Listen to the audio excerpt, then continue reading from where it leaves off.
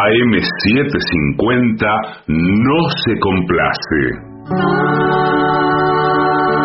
La venganza será terrible. Tres poetas inclusivos que siguen el lema de los mosqueteros. Todos y todas para uno y uno para todos y todas. La venganza será terrible. Con Alejandro Dolina, un enamorado que llora por lo inútil de su espera, cuando en verdad se equivocó de esquina. Patricio Barton, que todas las noches es aplastado por estampidas de oyentes desertores que se pasan a otra radio. Y Gillespie, un artista tan innovador que las calles cambian de nombre después de que él las cruza. La venganza será terrible. Canciones por el trío sin nombre: Ale Dolina, Martín Dolina y Manuel Moreira. Sonido: Miguel Vincent. Producción: Maica Iglesias y Eugenia Gorostiza. Investigación literaria y saqueo de bibliotecas: Cora Barengo. La venganza será terrible. Un escuadrón de valientes que harían tronar el escarmiento si no fuera porque el miedo los paraliza. Y ya llegan, con la melena revuelta, la corbata floja y suelta y el bombachón al revés, nuestros intérpretes. Buenas noches, aquí comienza La venganza será terrible. Presento a mis queridos compañeros Patricio Barton y el artista antes llamado Gillespie. Hola amigos, buenas noches. Buenas noches, ¿cómo andan? ¿Qué tal? Pregunto, ¿qué inquietudes alberga vuestra almita de poetas? Atención porque estamos por ir a Córdoba. Sí. Y no sé si hemos insistido lo suficiente. Nada más ni nada menos que al Teatro Real. Al Teatro Real de Córdoba Capital. Esto va a ser el martes 6 de junio. Vamos a estar ahí 8:30 de la noche. Y las entradas están en autoentrada.com. Claro. Es inminente la llegada de la troupe de La venganza será terrible a Córdoba. Sí, señor, en el Teatro Real. Y estaremos al otro día en Villa María en el marco de un congreso de científicos. No, de ciencias sociales. Bueno. No, señor, de ciencias sociales. Ciencias sociales, bueno. En el campus de la Universidad de Villa María. Bueno, hay que ir también. Sí, señor. Sí, ¿qué se piensa? Bueno, pero nos invitaron. No sé si nos van a dejar entrar, dada nuestra nula versación académica. Por favor, prácticamente nos invitaron para el cierre y entrega de diplomas. Tenemos tiempo de preparar un tema. Y el tema aquí puede ser las ciencias sociales, duras o blandas. Claro, veo que siempre le hacen la misma pregunta, es como los límites del humor. A las ciencias sociales le preguntan eso. Bueno, sí, si usted las prefiere como... No, no es como la prefiera. Si es una ciencia dura, 2 más 2, 4, o blanda. Claro, o blanda. 2 más 2, 3. O menos. Bueno, discúlpeme, no me haga reír mucho. Sí. Todavía está con tos. Sí, todavía estoy con tos.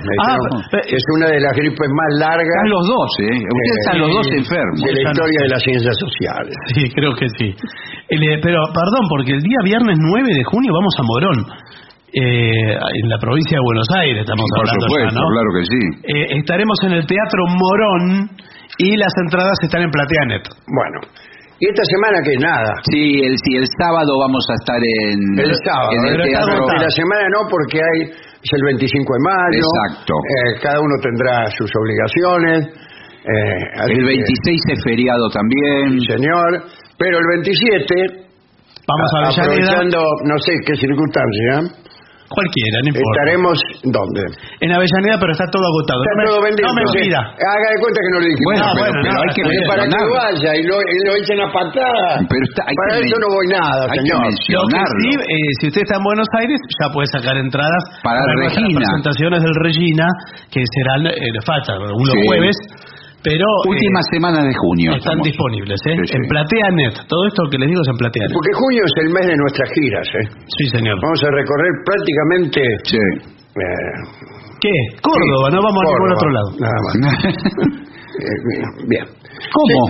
Sí, Almirante Brown. Almirante Brown, Sí, tenemos vamos a varias. estar en la- pero digo de- Usted dígame dónde vive y yo le digo si hay función. Ciudad Evita. No hay función. Bueno. ¿Vio?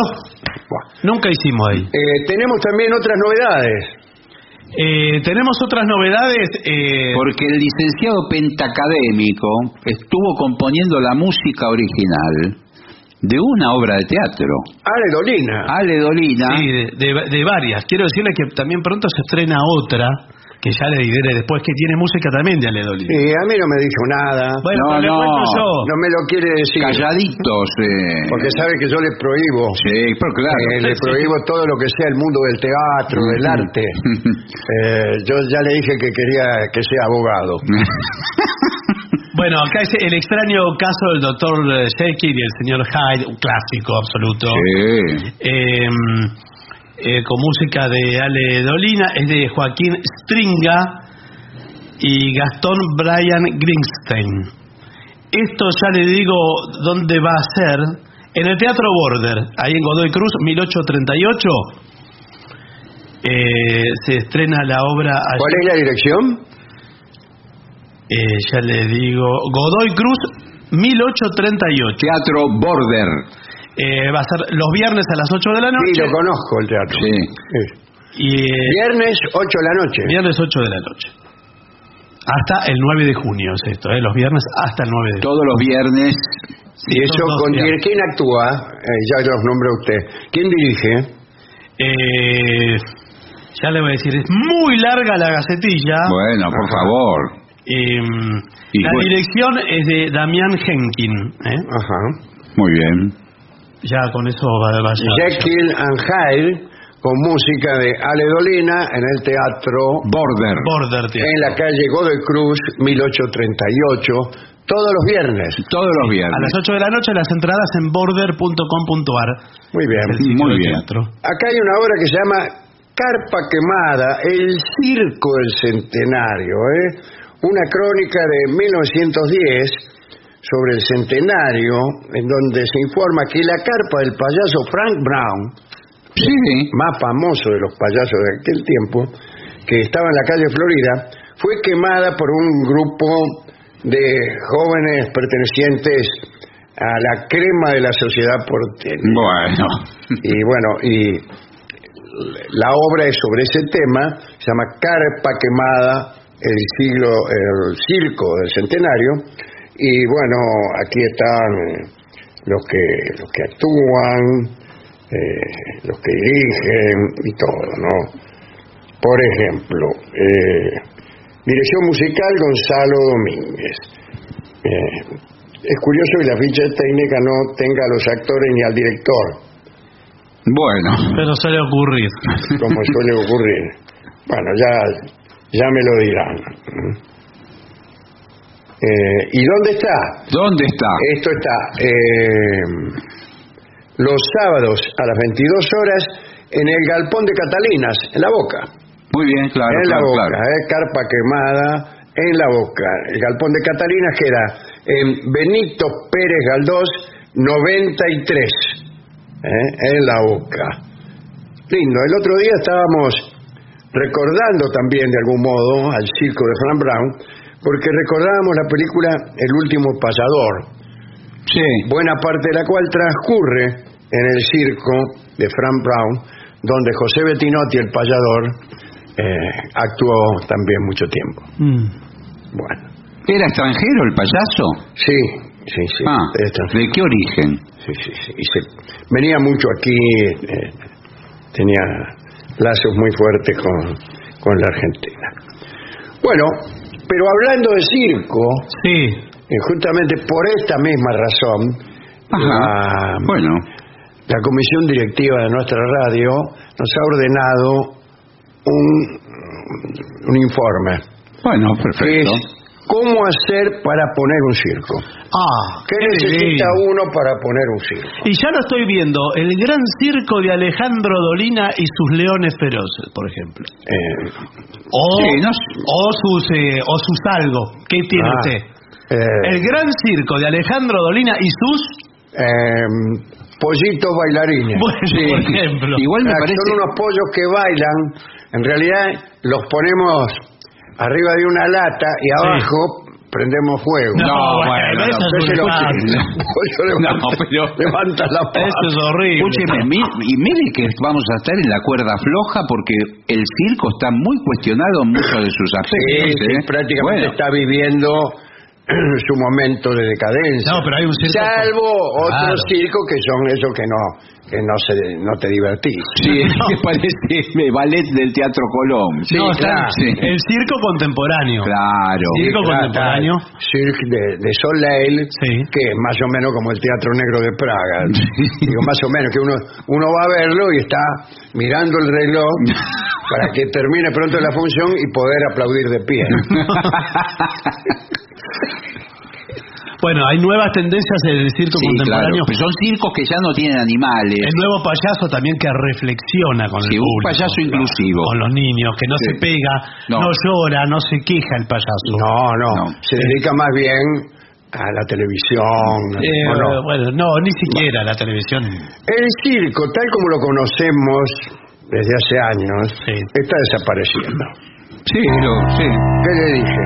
Y eso que no habíamos leído este informe. No sé, yo paso toda la noche por el circo que está en la tablada. Y está ahí muerto de risa. Está muerto de risa, en Crovara y General Paz está ahí. Sí, está. Sí, es uno de enorme. Sí. Es el famoso. Sin embargo, el del yo paso a veces por la estación Casero, donde siempre había algún circo, y nunca hay ninguno. Claro, el circo Sarrazani, que ha estado ahí, no está. No, claro. Y el circo Hermano Rivero, que era el otro. En realidad solo dos circos estuvieron allí. Tampoco.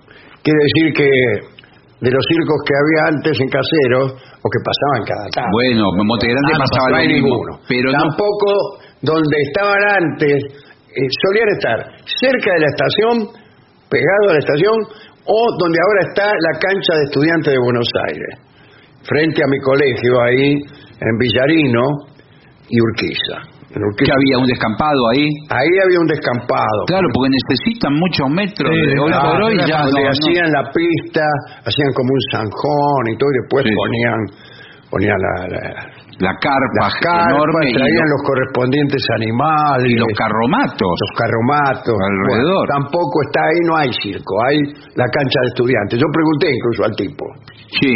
Por casualidad, le digo, no hay ningún circo acá. No, me dice, esta es la cancha de estudiantes, me dice. Bueno. Por eso los están poniendo ahí en la General Paz, porque es un la prohibición, sigue diciendo el tipo, ¿no?, de la utilización de los animales cambió por completo el espectáculo, al igual que otras prácticas que pueden ser consideradas como poco seguras para los artistas. Bueno, todas son inseguras, si no, no sería un circo. Es que eso era el circo. El circo era eso. O sea, el trapecista... ahora está sentado en una silla. Ahora se sienta en una silla, está más tranquilo, hablando. El lanzador de cuchillos son cuchillos de plástico. Cuchillos, claro, de plástico. Bueno, la llegada del circo tiene que ser un verdadero acontecimiento, si vos pones un circo, ¿no? Los carruajes y desfiles exóticos, que finalmente se afincaban en un terreno baldío, anticipaban días de misterio. Bueno, ahora no, tampoco. Pero ¿cómo puede ser? Vamos a poner un circo justo ahora que está en decadencia. La carpa, ¿cómo tiene que ser? A ver. Es una obra de arquitectura e ingeniería en sí misma. Bueno, no sé si tanto. Esto debe costar muy caro. Entonces, ¿qué queda para para un puente que cruza un río? El puente de Waterloo. Dice, se traza en su plano de ubicación la lista de materiales donde no puede faltar un tornillo. Claro. Acá, por ejemplo. No, señor, porque le falta un tornillo y se cae la carpa. ¿Se cae la estructura? Y todos los elementos de seguridad que el equipo de montaje repasa una y otra vez. Tiene que tener una carpa primero. Primera pregunta, ¿es preferible que la carpa sea impermeable. No, preferible no. No, me parece que indispensable. prácticamente sí, Porque sí. se larga la lluvia, Y le llueve adentro. se le llueve adentro y ya, por ejemplo, el equilibrista que camina sobre el alambre es peligroso. Y sí, le cae toda la Si lluvia. encima está con la lluvia, Bueno, pero igual siempre le entra agua, un poco le entra. Sí. Igual me parece que la carpa, al tener esa inclinación, hace que el agua... el agua corra hasta los costados. Claro. Sí. Ahora, es obligatorio, que le pregunto a usted como empleado municipal, ¿no? Sí, ¿qué tal? ¿Cómo le va? Nosotros estamos por hacer un circo. ¿Ustedes son hermanos? El circo hermanos Jones. En realidad... ¿ustedes son los hermanos Jones? Sí. Jones y compañía. Mire. Los 5 hermanos Jones somos. ¿Y usted cuál es su gracia? Mi gracia es tirar cohetes en el veloz. No, le digo por favor, su nombre de pila. Tío, mira, pila es Valenda. Valenda Jones. Sí. Bueno. Yo fui miembro del equipo de acróbatas Valenda. Mire. Sí, yo era el que estaba en la caja. Bueno, no era acróbata entonces. Bueno, pero era parte del equipo. Bueno, sí, está bien. Lo mío es la magia, ¿usted es mago? Sí. Bueno. ¿Y qué hace desaparecer? Mi nombre es Mr. Brugo. Mr. Brugo. Sí. Little Brugo Morales. El gusto enorme. Pero usted, por ejemplo, se arrucha a una mujer. Sí, llegado el caso como cualquiera. No, señor, digo que las parten al medio así a la... Sí, con el serrucho. Pero es un número demasiado visto ya, ¿no? Sí, demasiado visto, pero no se puede ver muchas veces. Pero siempre lo mismo, porque siempre uno ya sabe cómo termina. Cada vez es más difícil conseguir mujeres. En otro sí. Que se dejen cortar por el medio. Bueno, pero sí. Es un truco, es todo un truco. Es un truco y ese es solamente uno de los tantos trucos que hay. Claro. El más impresionante es hago desaparecer una moto. Sí, hay varios. Hay un desarmadero. Eso es después de la función. Vos vas al estacionamiento, la moto no está, la tuya. La hizo desaparecer el señor. Bueno, los payasos. Sí. Hay que contratar payasos. Sí. Tienen que tener una especie de carné habilitante como los locutores, por ejemplo. No es un carné. Si los locutores tienen un carné, los payasos, ¿por qué no? No es un carné, pero hay un pedigrí de payasos, una trayectoria. Y hoy por hoy hay escuelas que enseñan a ser clown. Sí, hay escuelas donde... Pero veo que de clown es otra cosa, como que no es el payaso. Sí, clown es Gallardú. Clown es, por ejemplo, exactamente, Gallardú. sí señor. Claro. Bueno, el tipo de payaso, cierto tipo de payaso, lleva la nariz roja, un maquillaje que combina con el negro, rojo y blanco, con una peluca. Es mejor que lleve una peluca y no una película. Grotesca. Debe ser una película entonces. No, una peluca. Sí. Y ropa de colores brillantes, zapatos enormes. Y es el promotor de todo tipo de travesura. Menos mal que está este informe. Sí, si no, no sabríamos. No podríamos tener un circo. Con esa descripción. Con todos los inversores que tenemos. Cuidado que hay muchas empresas, No sé si ya hay tantas empresas. Sí, yo he conseguido empresas que están dispuestas a poner mucha plata. Pero no sé si es un negocio tan rentable hoy. Sí, sí. Yo he conseguido, por ejemplo... ¿Qué marca? Bueno, primeras marcas. Marcas de automóviles, por ejemplo. Automotrices son 3 o 4. ¿Qué le parece si yo le digo... ¿Qué? Packard? Bueno... Y me parece que no existe más. Eso es lo que me parece. No me diga. Bueno, quizás es un homenaje, un vintage. Bueno, pero estamos hablando con la Mercedes-Benz. ¿están hablando ya? Esa es una de las mejores, Sí, para mí es una de las Pero es raro que Mercedes-Benz auspicie un circo, Me parece raro. Bueno, pero estamos hablando. Bueno, ¿y qué tal? ¿Cómo van las negociaciones? Bueno, todavía no nos recibieron en realidad. Bueno. Estamos hablando con el tipo de la puerta. Bueno, pero entonces no, eso para ver si no deja entrar. Bueno, dice... cuidado. El payaso sirve para llevar a cabo una actuación a través de un número en que los accidentes están relacionados. O sea, es gracioso que los payasos tengan accidentes. No, bueno, pero es todo simulado, ¿verdad? No. Hace que se tropieza, que se cae. Pero acá yo estoy hablando con la Mercedes-Benz, Sí. porque estamos hablando con nuestro payaso Augusto. Sí. ¿Augusto se llama? Sí, Augusto. Porque queremos que se lo lleve por delante un auto. Es gracioso, No, eso es gracioso. Sí, gracioso, pero es Y más un impresionante. Mercedes-Benz.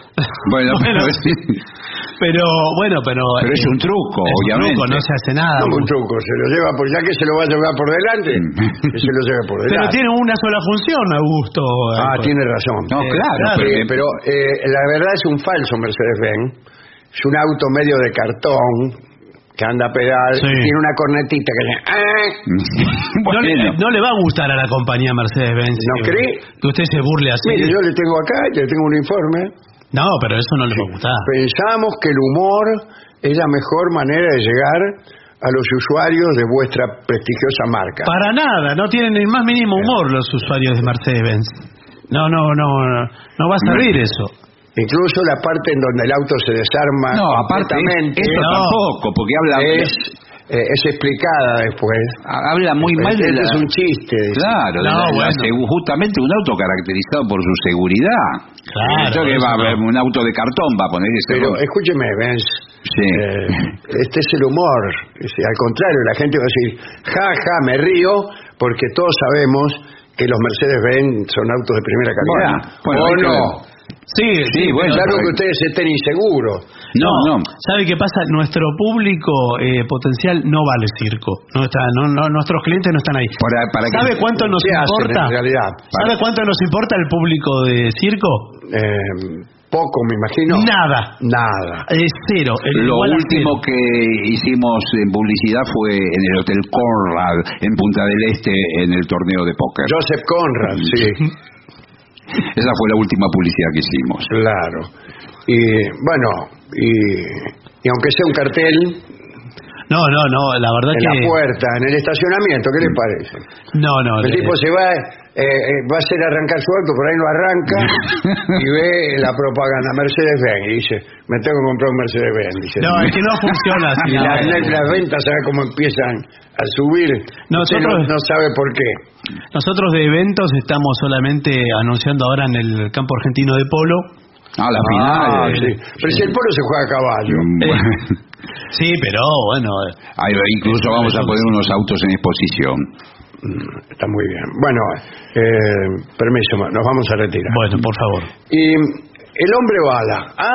Aquí está. ¿Se sigue usando el hombre bala? El hombre bala, sí. Nosotros estamos hablando también con una firma, Ajá. Smith & Wesson. Bueno, Sí, cuidado. sí, Una fábrica de revólveres. Sí, una de las más conocidas. El hombre bala, estamos entre Colt y Smith & Wesson. Bueno, son las mejores, la verdad que... Tenemos también de pistolas, Sí. marca de pistolas.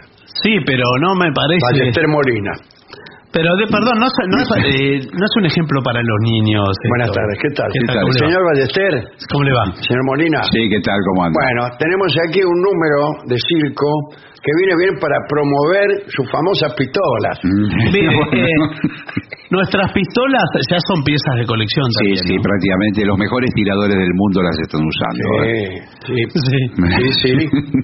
Todos los Bueno, qué asaltantes. suerte. Bueno, nosotros tenemos acá un número que es el hombre bala. ¿Y qué va en la pistola? Balas. Balas. Pero no es una pistola, es un cañón en el circo. Bueno, pero el hombre bala no se habla del cañón. Bueno. Podría ser incluso una pistola gigantesca que dijera Ballester Molina. Bueno, no, pero la verdad que no. Además, ¿sabe qué? Nunca he entendido lo del hombre bala. No le encuentro el atractivo al hombre bala. Bueno, dice, es una persona que se expulsa a modo de bola de cañón.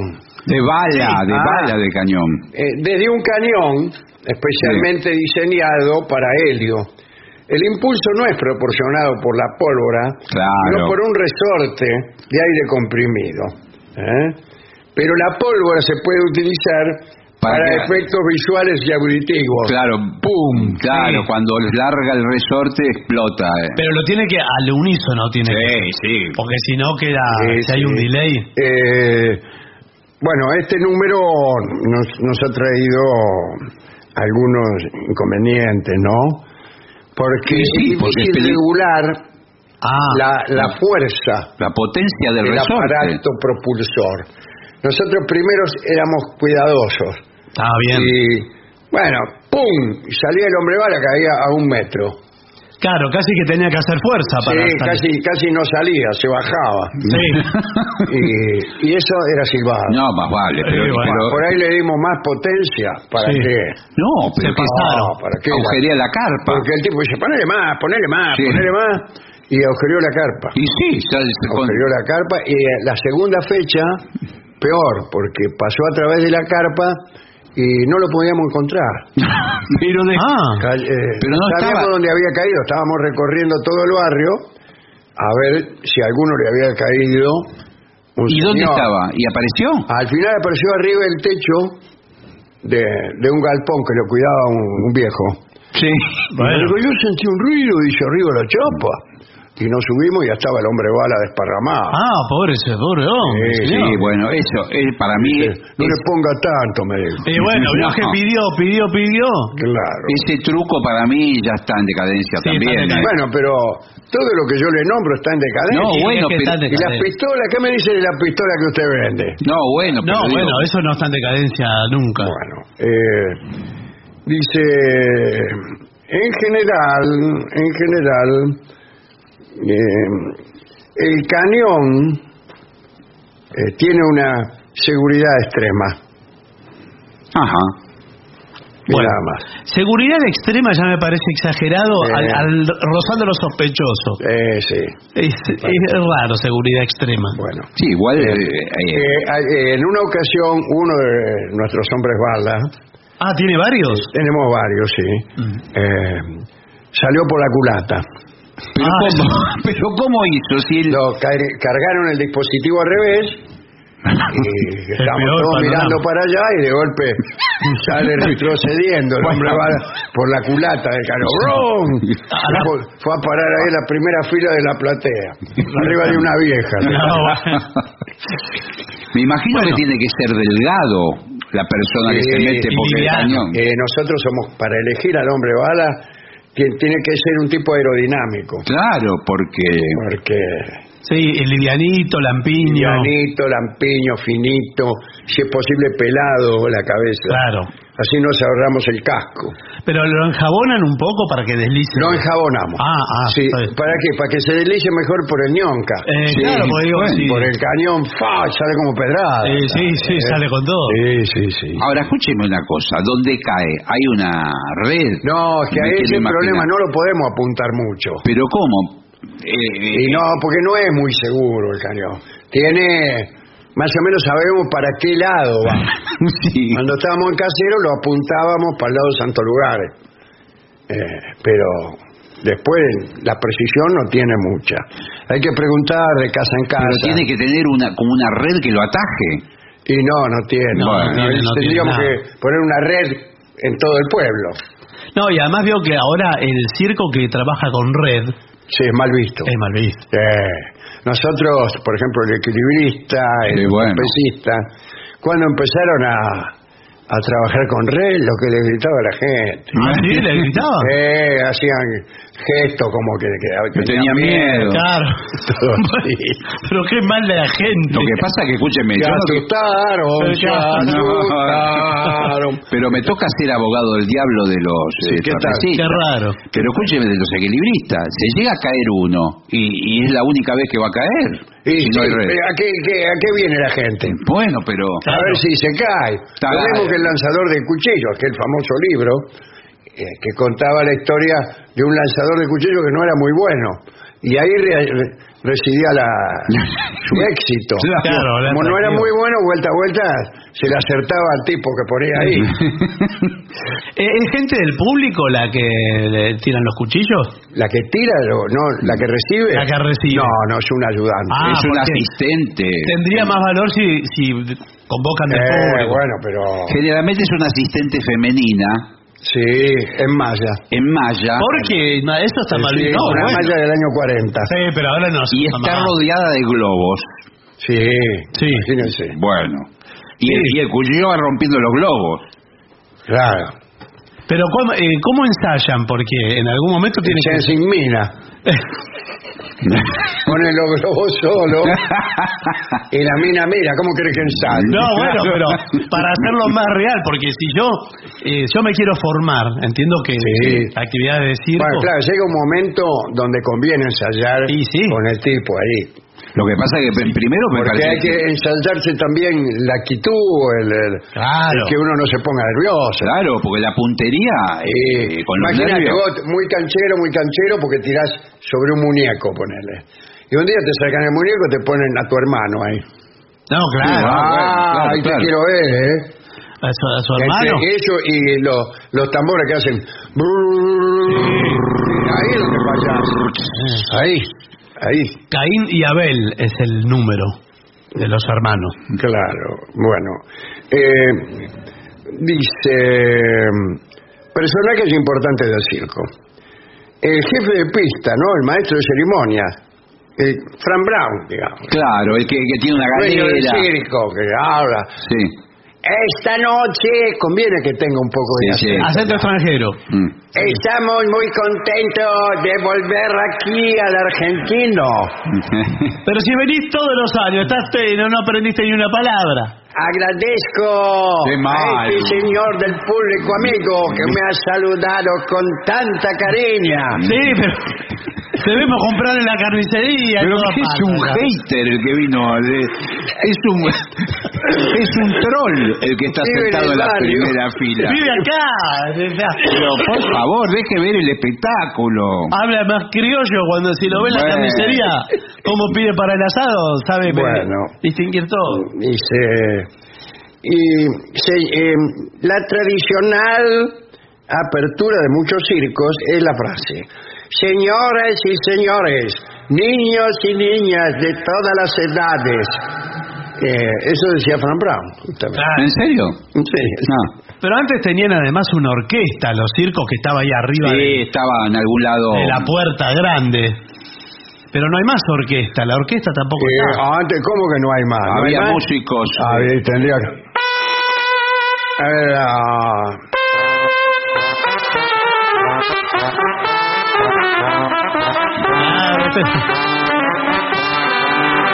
Qué lindo. Es lindo. Ay, me equivoqué. Otra.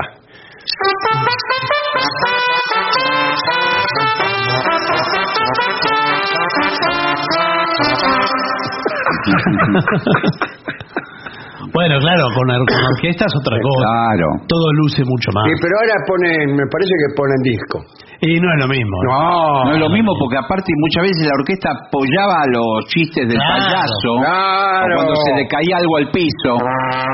Claro. Claro. Ahí cuando estaba triste.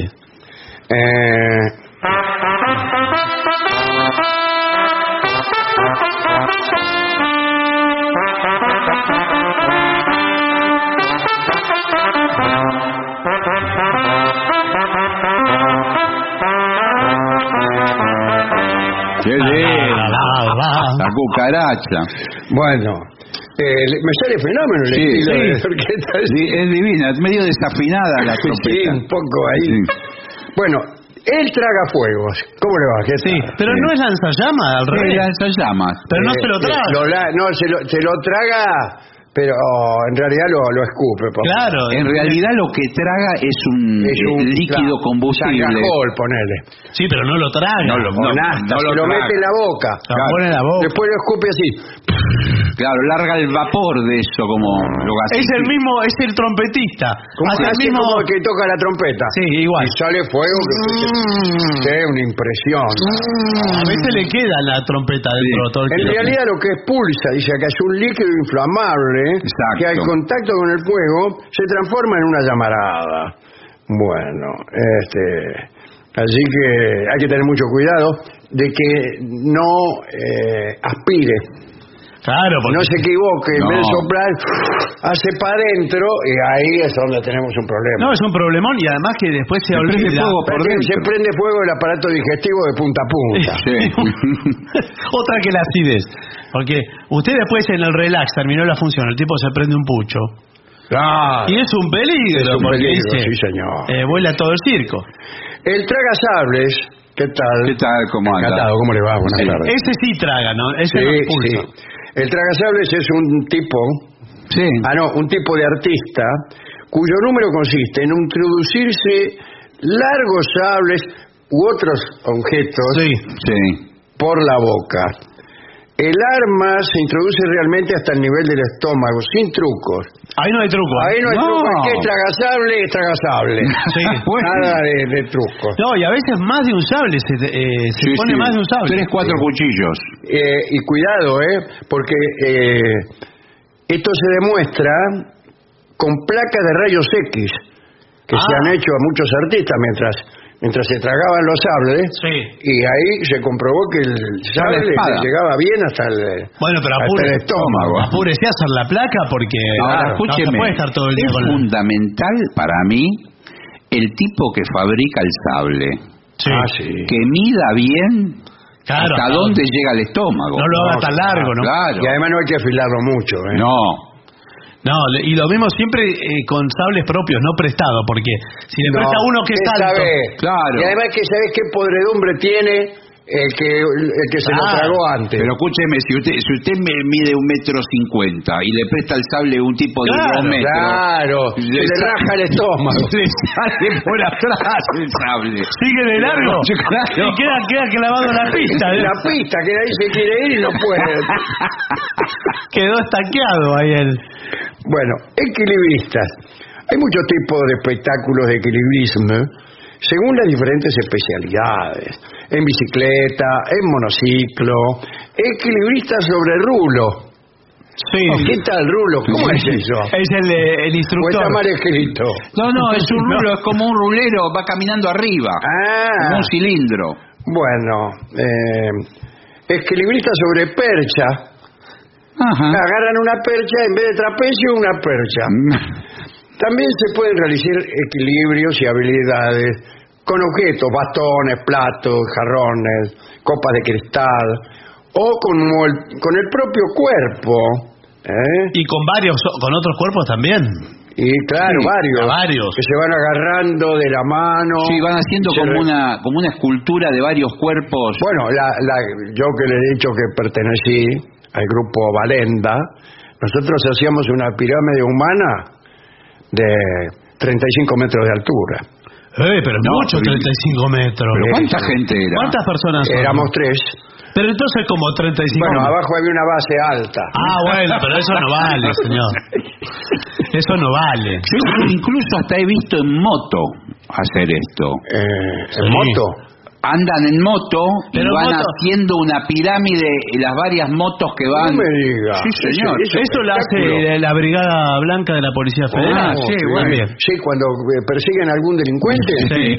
van haciéndole la pirámide y el delincuente, imagínese, Sí. se entrega y aplaude. Bueno, sí, es raro. Malabaristas. Sí. Ah, no, el círculo de la muerte con las motocicletas. Bueno, no eso salió existía, nunca. sí, señor. Sí. Pero para mí eso es más fácil que hacer equilibrio. Perdón, no es por menospreciar a nadie. Sí, pero eran 3 motos, por ejemplo, metidas Y adentro siguen cruzando. adentro de una jaula. Sí, pero todos tienen un trayecto. El para- primero que frena hace un desastre. Chau. Sí. ¿Chau qué? Estoy saludando al No, bueno, dueño señor. del circo. Pero ¿y cómo salen de ahí después los tipos? No se sabe. Creo que ¿Cómo para? van disminuyendo la velocidad Sí. de la moto y en vez de ir por los costados de la jaula Tienen caen una al maniobra piso. de salida, sí. Sí. Los malabaristas también son artistas de circo que manipulan varios objetos a la vez. Sí. Las clavas, las... Aquí Sí, sí. también con fuego, con antorchas a veces. sí. Bueno, el malabarista, el otro día hablamos del fakir también, ¿eh? Sí, señor. Sí, pero no es tan vistoso, porque uno no puede ver si realmente son Lo que pasa es que el clavos. malabarista arranca de aprendiz con un objeto solo. Claro, lo tira para arriba y si esto que es fácil. Supongamos una Después naranja. 2, después 3, después 7. Claro. Sí. Una naranja, después 2, después 7.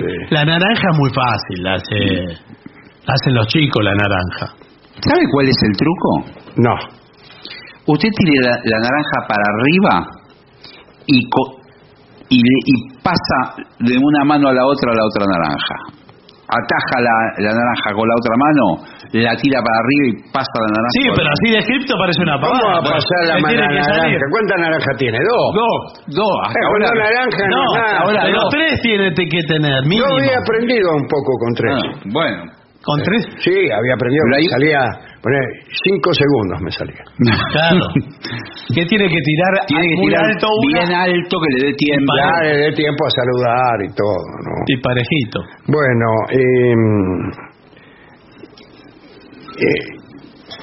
¿qué objeto revolea el malabarista? Que dice masas.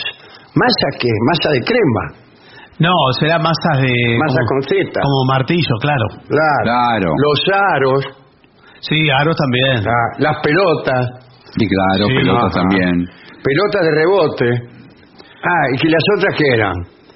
A veces son pelotas de fútbol, entonces con un pie hace un jueguito, con la mano hace otro jueguito, con la cabeza hace otro jueguito. Los platitos chinos también que vienen. Esos que están arriba de un palito. Un palito y que y van van girando. dándole impulso. Cuando llegan al último vuelven corriendo al primero. Sí, y y así. Me pone muy nervioso eso. Sí. Y cada vez más. Sí. Bueno, aquí está la mujer barbuda. No se usa más. No. No, ¿Cómo le va, ahora señora? está condenado. Ahora todo es muy... No se usa más. Sí. Ninguno de las cosas físicas. No, que fue claro. uno de los números de rarezas de circo durante el Claro, siglo porque antes los XIX, circos mostraban cosas raras. Bueno, Sí. pero muchos tenían falsas mujeres barbudas, que en realidad eran mujeres con postizos faciales. Claro, barba postiza.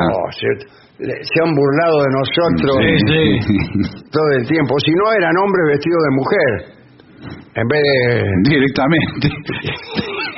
Claro. Me acuerdo de Tisoler. Tisoler el barbudo. No, señor.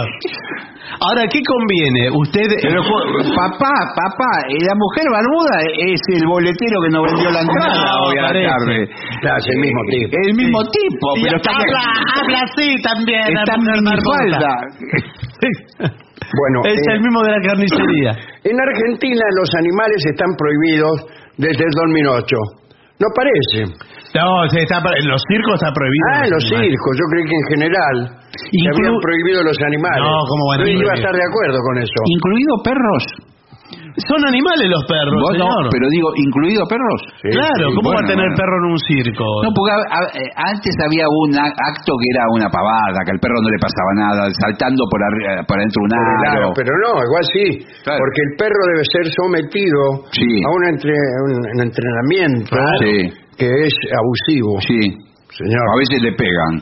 Lo mismo que el número clásico número que hacían saltar a un perro en llamas atravesar un aro. No, al revés. No, el Al perro revés. no estaba en llamas. El aro en llamas. El aro. ¿Cómo? Sí, No me señor. diga, lo hicimos mal entonces. Y bueno, pero- sí, claro, señor. Claro, Al revés. nosotros creíamos que era así. No, señor, el perro está normal, lo que está Bueno, los animales, elefantes, leones, tigres, rinocerontes. Nunca vi nunca vi uno, no.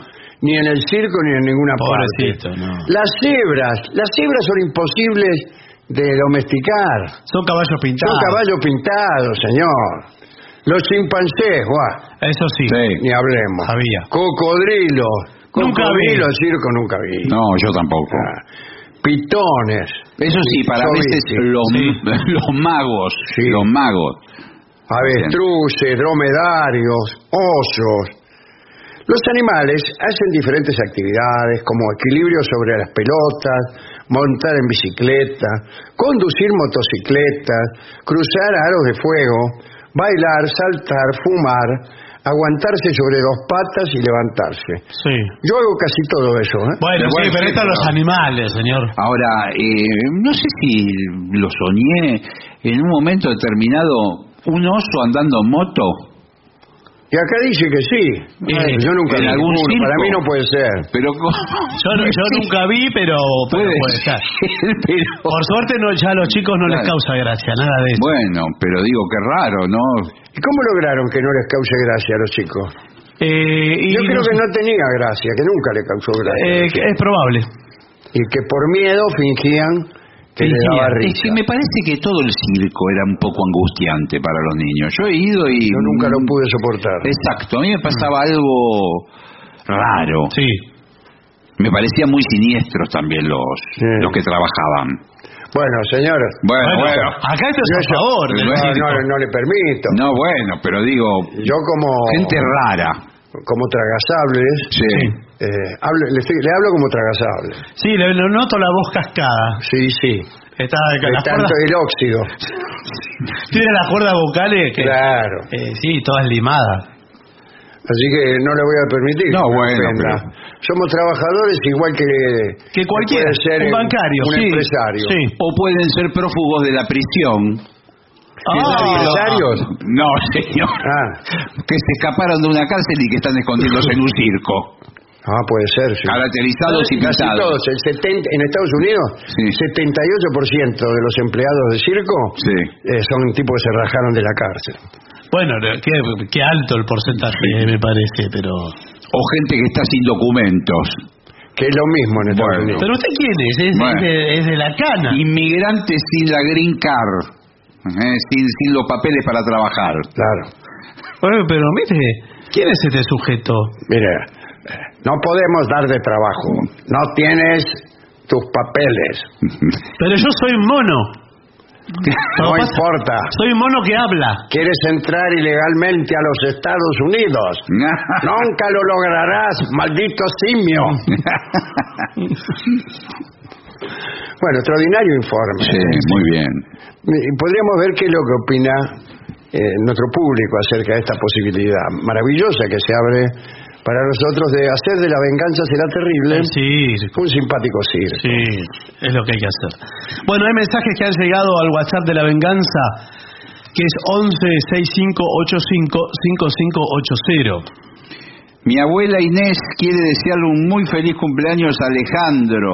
Lo conoció el otro día en el Regina y quedó totalmente encantada.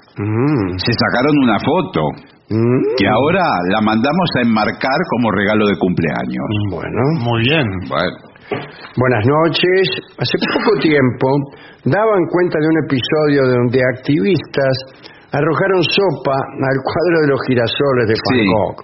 Algo que no contaron fue que momentos después un episodio similar ocurrió donde activistas de la misma causa arrojaron girasoles al cuadro de sopa Campbell de Warhol.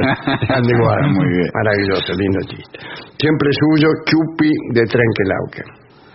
Bueno, por supuesto que hay muchísimos saludos de cumpleaños que aquí consignan. Explotaron las redes, como dice, sí. con los saludos de cumpleaños. Vamos a leer para algunos, Doña, Amigos, soy María Elena de Caseros, ahora de Sáenz Peña.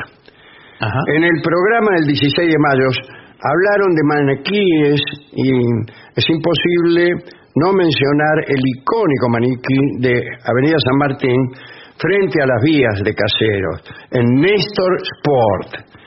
Desde que iba a la secundaria lo veo parado en la puerta local y ya tengo 52 años. Hay muchas cosas de Caseros que cambiaron, pero el muñeco sigue ahí resistiendo a todas las modas.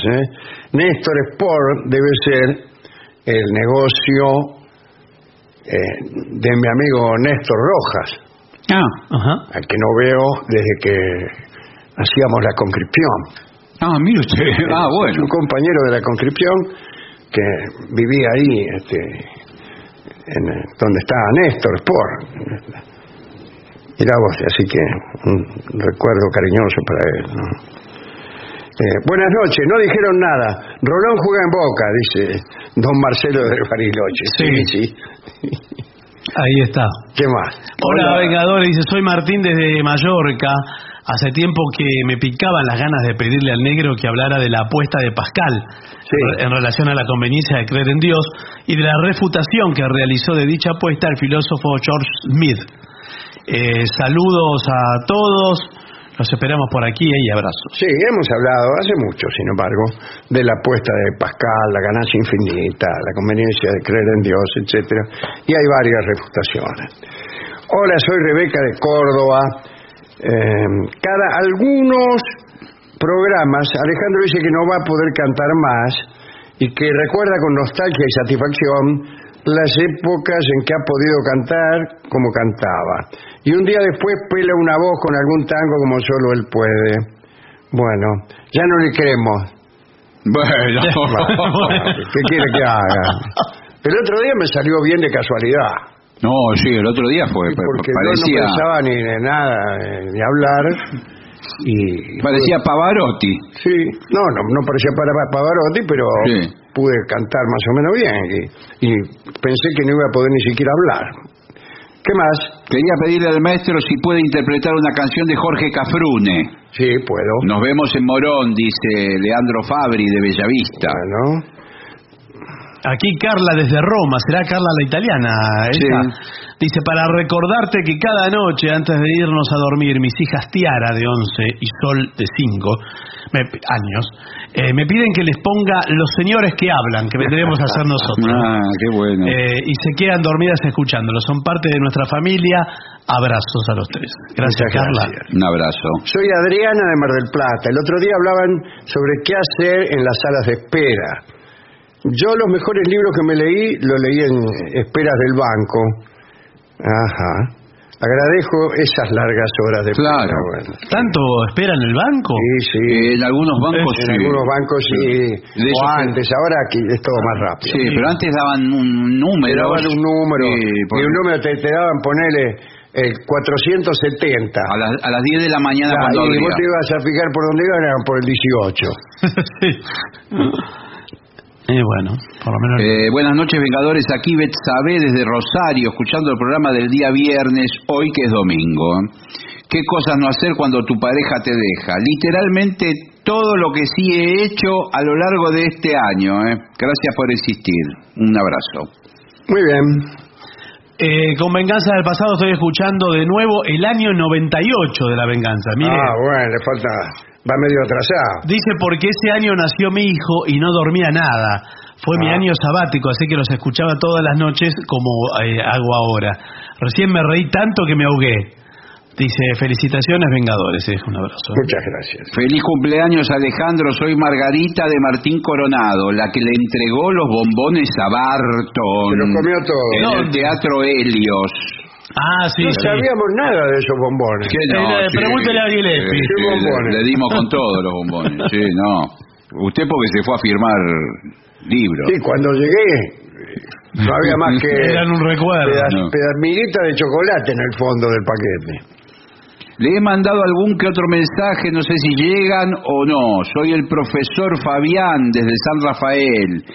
Y le he contado mis cuitas con respecto a algún docente que me ha tildado de ser muy dolinista.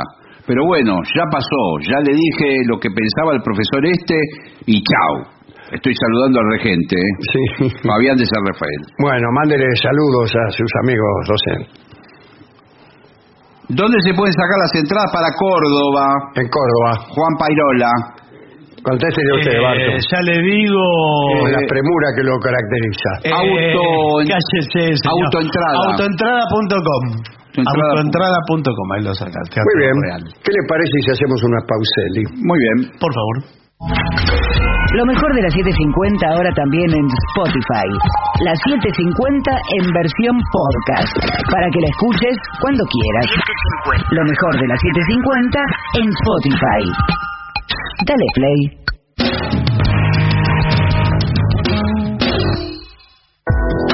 AM 750. Objetivos, pero no imparciales. AM 750. Objetivos, pero no imparciales. Una señal.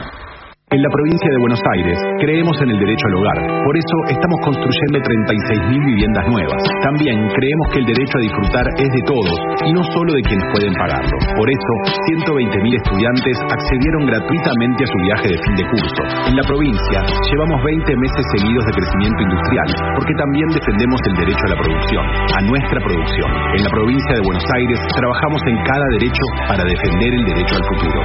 Gobierno de la provincia de Buenos Aires. Derecho al futuro. Una señal.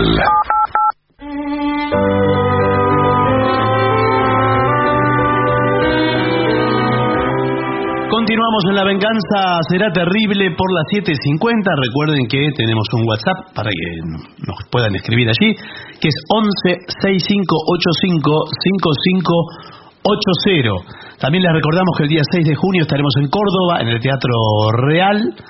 Y que también están disponibles las entradas para el Regina. Cuando llegue el momento de los jueves del Regina, ya están disponibles en PlateaNet. Hoy hablaremos de un lindo episodio de Napoleón III. O sea, no Napoleón el Grande, sino, como diría Víctor Hugo, el gusto enorme de saludarlo. Napoleón el Pequeño. Ahí está el historiador Alain de Com, que ha dicho, asegurado y ha certificado que Napoleón III tuvo 200 novias en toda su vida. Yo pensaba que más, siendo como ha sido un amador desenfrenado, ¿no? Y en realidad los franceses le perdonaban muchos de sus espantosos defectos de gobernante, porque era, al parecer, un buen amante. En su juventud, Luis Napoleón, incluso todos los parientes que descendían de Napoleón I, anduvo anduvieron todos por Inglaterra, por Suiza, o estaban escondidos en algún sitio recóndito de Francia. Digo esto durante la restauración borbónica que vino después de Napoleón, ya que los reyes que estuvieron en ese periodo, Luis XVIII, Carlos X, Luis Felipe de Orleán, el de la cabeza de pera, todos esos no querían saber nada de bonapartitos. Así que ya desde 1816 hasta el 48 ni pisaban Francia los parientes de los Bonaparte. Luis Napoleón, el que iba a ser después Napoleón III, junto con su mamá, Hortensia, pasaba largas temporadas en Suiza, en el castillo de Arenenberg. Allí a los 13 años, atención a esta fecha, Luis tuvo su primera relación amorosa con una muchacha de ahí. Bueno, mire usted. La instrumentación es un poco... La misma orquesta del circo se quedó acá a dar una manito. No fue el mejor encuentro de su trayectoria. No se conserva el nombre, pero sí la edad de Luis Napoleón al anotarse su primera alegría. Allá por 1836, Hortensia, la mamá, quiso que Luis Napoleón se casara. Entonces llamó a Arenberg a la princesa Matilde, hija de Jerónimo de Württemberg. Ella tenía 15 años y era hermosa. Luis Napoleón se enamoró de ella y ella lo correspondió. Bueno. Cuentan los cronistas que se entregaron a un romanticismo tan exagerado que daba asco. ¡Epa! Iban a grabar sus iniciales en la corteza de los mismos, echaban pétalos de margarita en las fuentes, y le daban importancia exagerada a los símbolos. Eran supersticiosos, quiero decir. Nunca se separaban al pasar tomados de la mano por una columna. Ajá, bueno. Se pasaban los dos del mismo lado. Ella jamás le daba claveles porque creía que eran flores nefastas. Luis Napoleón estaba desesperado de deseo por ella. Bueno, ese desesperado. Dicen que por esos tiempos Matilde, por mucha castidad que pusiera en sus besos, tenía un busto que hacía crujir el corset. Por favor. Un día volvían corriendo hacia el castillo porque se había desatado una tormenta y cayó un rayo sobre un árbol. Sí. y el árbol se derrumbó ante ellos. Luis Napoleón tomó de la mano a su prometida y le dijo: nuestro matrimonio será roto por la suerte. Quedaron espantados y regresaron muy tristes al castillo. Unos días más tarde, Jerónimo de Württemberg, el viejo, se fue a buscar a su hija. Fue a buscar a su hija Sí. donde estaba en lo de Napoleón y explicó que debía ir a Stuttgart junto con la pequeña Matilde para conseguir que un obispo le otorgara la bendición a la muchacha. Mirá qué gana de jorobar, habrá pensado Luis Napoleón, y Claro. estoy pensando lo mismo ahora. Y dijo Jerónimo que inmediatamente después de eso, es decir, algunos meses más tarde, anunciaría el noviazgo. Bueno, antes de abandonar Arenenberg, Matilde le dio a Luis Napoleón un bastón de puño de oro, él le regaló un anillo, Matilde subió llorando al coche de su padre, Luis saltó al pescante, besó a la muchacha y le dijo: hasta pronto. Bueno. Y no volvieron a verse hasta 12 años después. 12 años es un número. Sí. Sucedió que durante la ausencia de Matilde, Napoleón llevó adelante, junto a otros bonapartistas del barrio, un intento de golpe de Estado en Estrasburgo que salió mal. Ya hemos contado los sucesos de ese intento y, como consecuencia de este golpe fracasado, Luis Napoleón debió emigrar a América para salvar su vida y anduvo por Nueva York, donde, aquí entre nosotros, tuvo docenas de amantes. Todavía en Estados Unidos, Luis Napoleón recibió una mala noticia. Su madre Hortensia le informó que Jerónimo, el papá de Matilde, furioso por este asunto del golpe fracasado, negó la mano de su hija. Dijo que no la dejaba casarse con él. Chao. Esta decisión entristeció muchísimo a Luis, que a pesar de todas sus aventuras en Nueva York, continuaba enamorado de Matilde. Pasó un tiempo ahí en New York, decidió volver a Europa. Llegó a Londres, donde le habían permitido residir, y allí, ansioso por volver a ver a Matilde, planeó algo para reivindicarse ante el jovato, ¿no? Ante Jerónimo, y así lograr la mano de la mujer que amaba. Bueno, lo planeado era otro golpe para tomar el poder en Francia. Él creía que un golpe sin éxito se hace perdonar mediante un golpe con éxito. Creo que creía bien. Así, a finales de junio de 1840, en un café de los muelles de Londres, el capitán de cargueros Bill Dellenborn recibió la visita de un elegante personaje. Hacemos cine ahora. Bueno.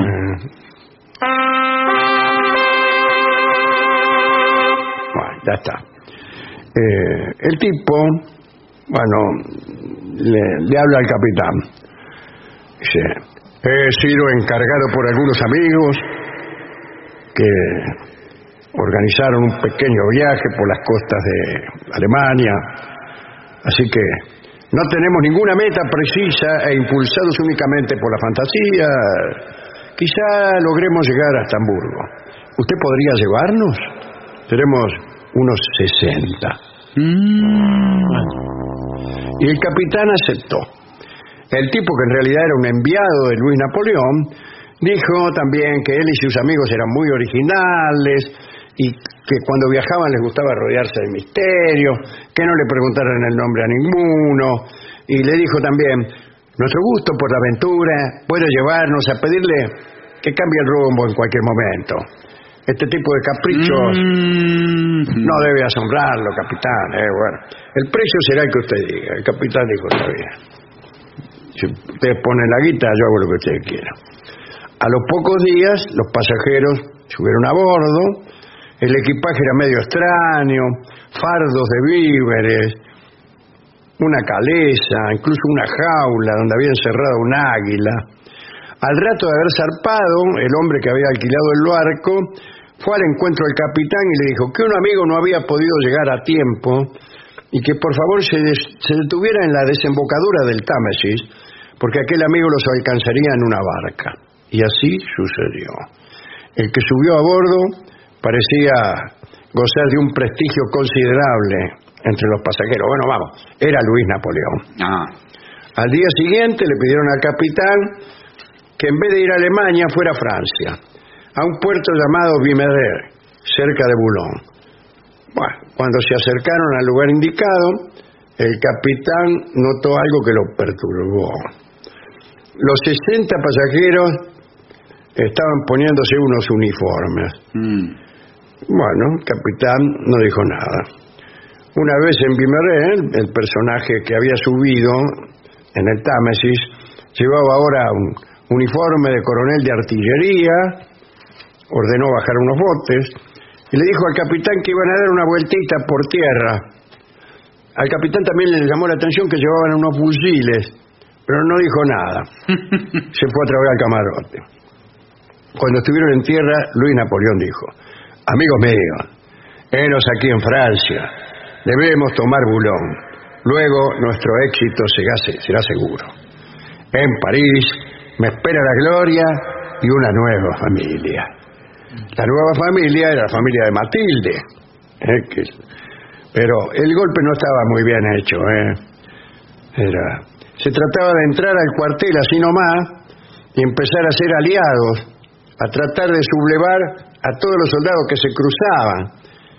Y entonces, bueno, a los primeros soldados los nombró lugartenientes o les dio condecoraciones con la Legión de Honor, qué sé yo. Pero de repente apareció un oficial llamado Pichelieu y Luis Napoleón se dirigió a él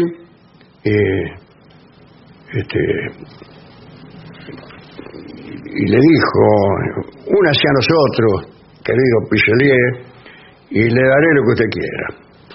Y la respuesta no fue la que Luis Napoleón esperaba. El Pichelieu le dijo: no lo conozco, retírese, porque lo voy a mandar en cana antes de que se dé cuenta. Y ordenó el toque de alarma. Alarma, alarma, alarma. Luis Napoleón supo que el golpe estaba saliendo mal y tomó una resolución. Salieron todos rajando. Las campanas de la ciudad tocaban a rebato, llegaron a la playa casi al mismo tiempo que los soldados de Pichelieu, que resultó que era un capitán, y los corrían a los tiros. Luis y sus hombres se tiraron al agua y empezaron a nadar hasta el barco, pero el capitán, cuando vio lo que estaba pasando en la costa, se las tomó. ¿Lo dejó ahí? Así es. Y el capitán Pichelieu atrapó a los conspiradores. Había un muerto, otros heridos. Luis Napoleón tenía algunas roces de bala y lo llevaron a prisión y luego a una celda en el famoso Fuerte Ham, donde pasó algunos años. Le hemos contado historias de aquella prisión. El tipo se hizo amigo, el director de la prisión, que le dejaba andar con minas. Se traía minas a la prisión, o a veces incluso salía para ir a bailongos.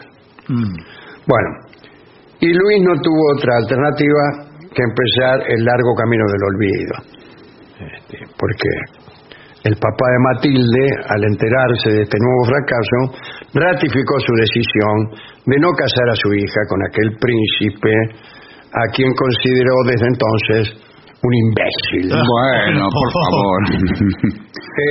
Luis Napoleón se escapó del Fuerte Ham en 1846, ya lo contábamos. Se enamoró de Miss Howard, que financió toda su carrera política. Y así tuvo algún éxito en la tarea de olvidar a Matilde, pero la que continuó enamorada fue ella. Ella lo vio allá a finales de 1848, cuando fue elegido presidente. Ya no la amaba, pero Luis le permitió acceder a la vida cortesana, especialmente a la vida cortesana que se gestó cuando en 1852 Luis fue proclamado emperador.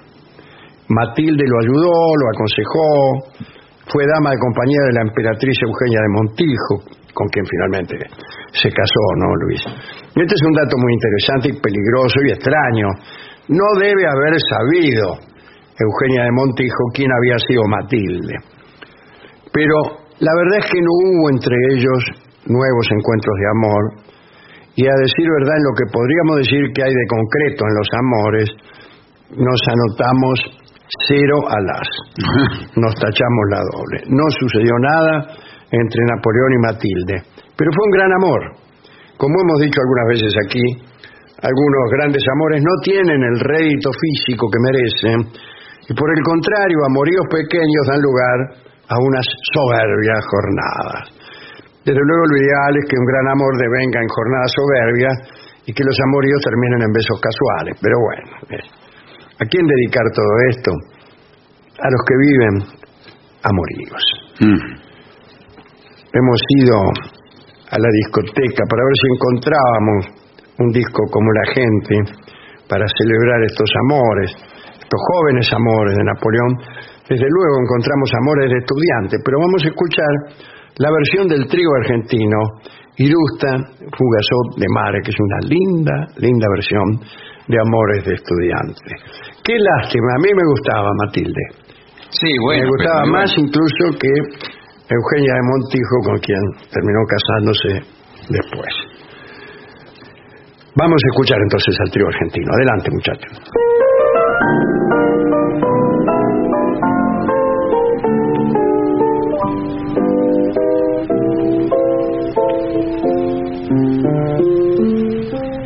Hoy un juramento, mañana una traición, amores de estudiantes, flores de un día son.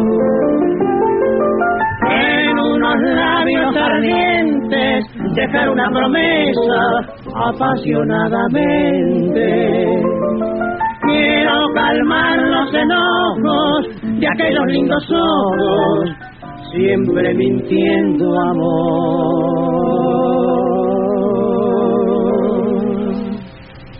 Por un mirar que rueda, perder la quietud, mujercitas sonrientes que juran virtud. Es una boca loca la que hoy me provoca.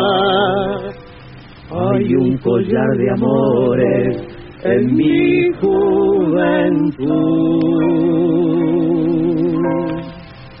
Fantasma del pasado, perfume de ayer, evocaré doliente, plateando mi sien. Bandada de recuerdos de un tiempo querido, lejano y florido, que no olvidaré.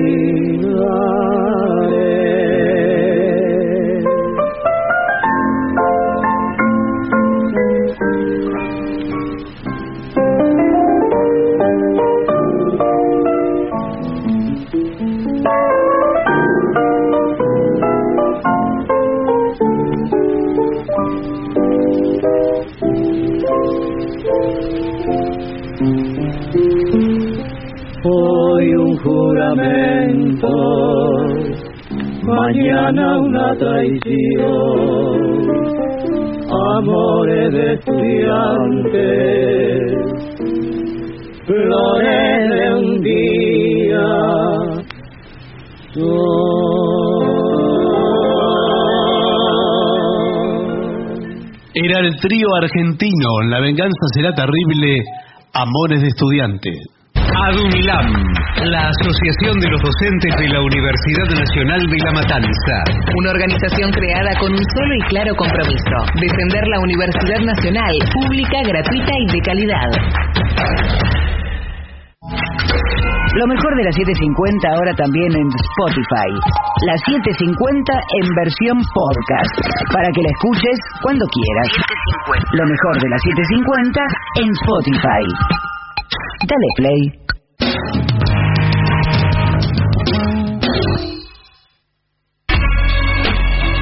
AM750. Objetivos.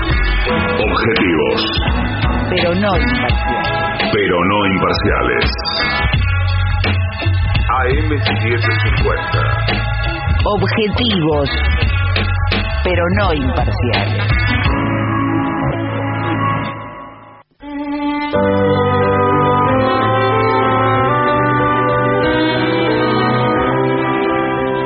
Continuamos en La Venganza Será Terrible. Señoras, señores, este es el mejor momento para dar comienzo al siguiente segmento. Mamá, estoy enyesado. Tenemos su uniforme con consejos para las personas que son enyesadas. Bueno. Para que sepan cómo se tienen que comportar, ¿no es cierto? Sí, y ahora para las madres de tienen que estas tener, personas. en principio, paciencia, porque son varios días de yeso, ¿no? Sí, puede llegar a meses. Claro. Pero veo que ahora hay yeso, cambió mucho todo el sistema. Todo cambió, Yes, todo cambió. sí. Ya no es como antes. Ya no son tan Ya no hay aparatosos, educación, no hay nada.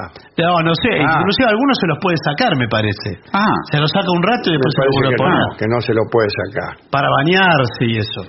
Dice, ¿qué es un yeso o férula? Sí.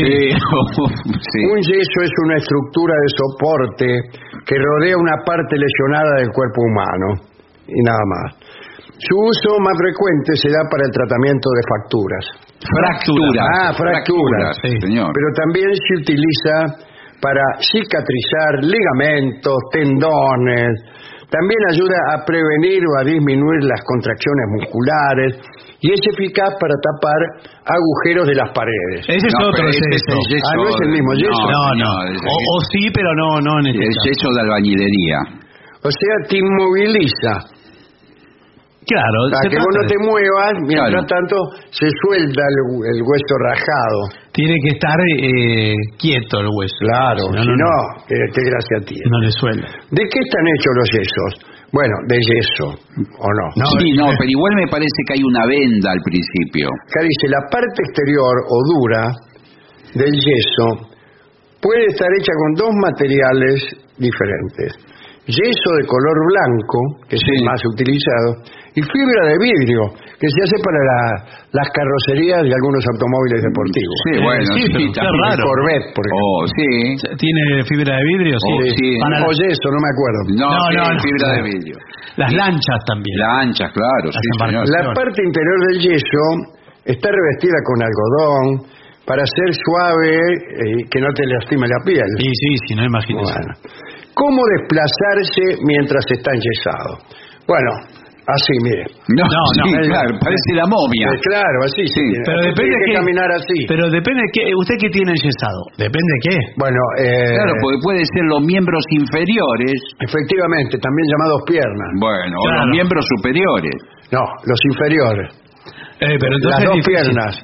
Derecha, no puedo doblar la rodilla. ¿Sabe lo que tiene que pedir? Que le pongan un taco.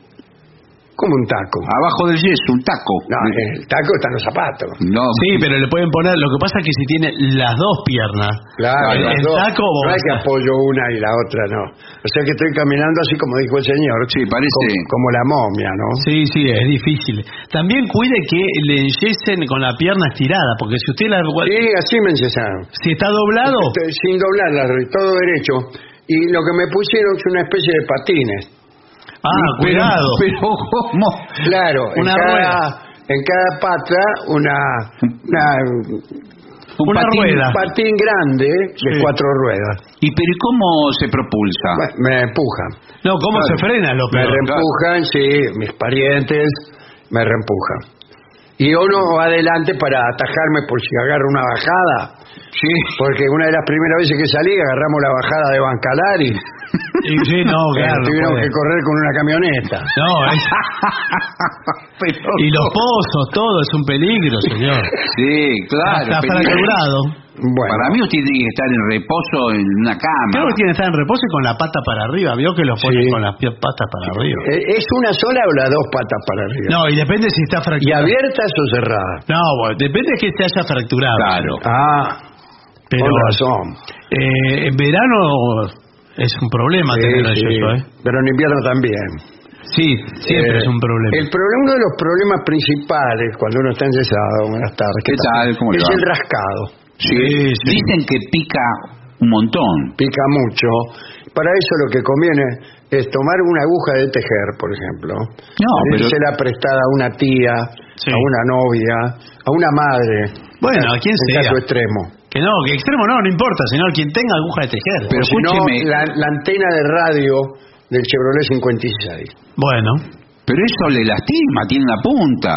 Bueno, Hay que poner un poquito de goma también en la punta. Y usted se la mete por la entrada del yeso y empieza a tantearse. Suele ocurrir, yo se lo digo como tragasable. Sí. Mire. Suele ocurrir que uno se envicia con el rascado. ¿Por qué? Que más se rasca, más le pica. Claro, pasa y después no se lo saca más eso. Hay gente que se niega a sacarse el yeso para poder seguir rascándose. Sí, bueno, pero eso es bravo.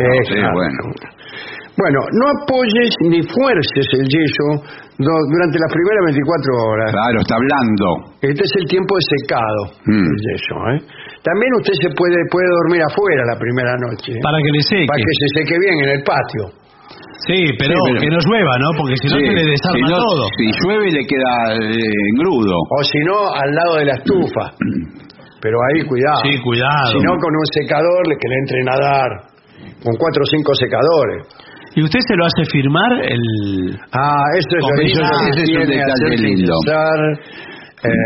Pero después... Yo me lo he hecho firmar por todos los compañeros míos. Pero le hago una pregunta. Yo lo firmé y acá el señor lo firmó. Pero después usted lo conserva. Claro, cuando se lo sacan, usted agarra el yeso, que es una podredumbre. Después de un mes ahí, imagínense, la parte de adentro del yeso conserva marcas indelebles. Y ahí lo guarda durante un mes más o menos, pues lo tira.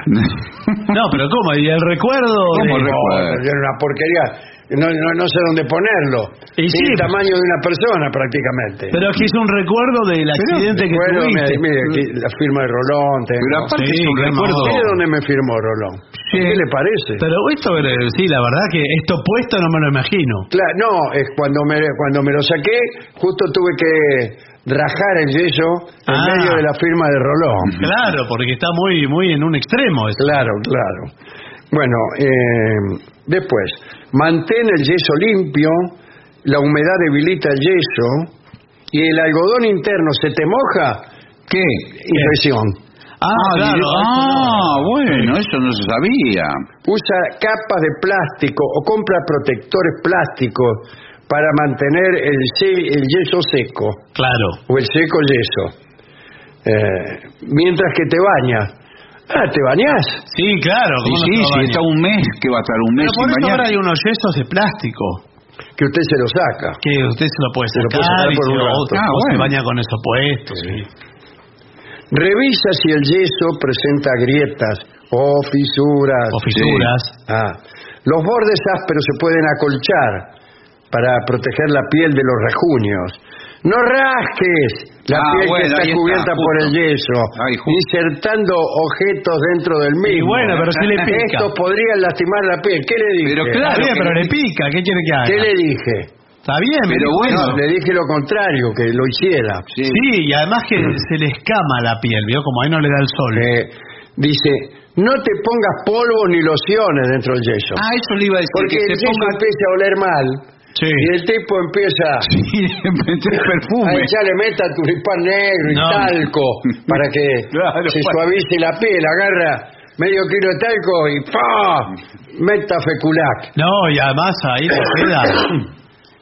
Es que puede ser bravo. ¿El olor por dónde sale? ¿Por adentro del yeso? Por todas partes. ¿El qué? ¿Por adentro del yeso sale el olor? No, sale por donde pueda por salir. los bordes, por donde pueda salir. Claro. Discúlpeme. Es como una chimenea.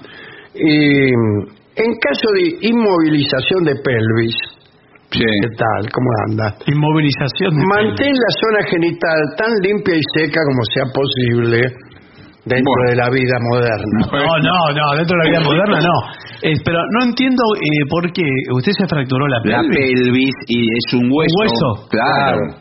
Y tengo que estar con la pelvis inmóvil durante 20 años. Pero el yeso es Y ahí le firmó Rolón, mire usted. Ahí justo donde firmó Rolón.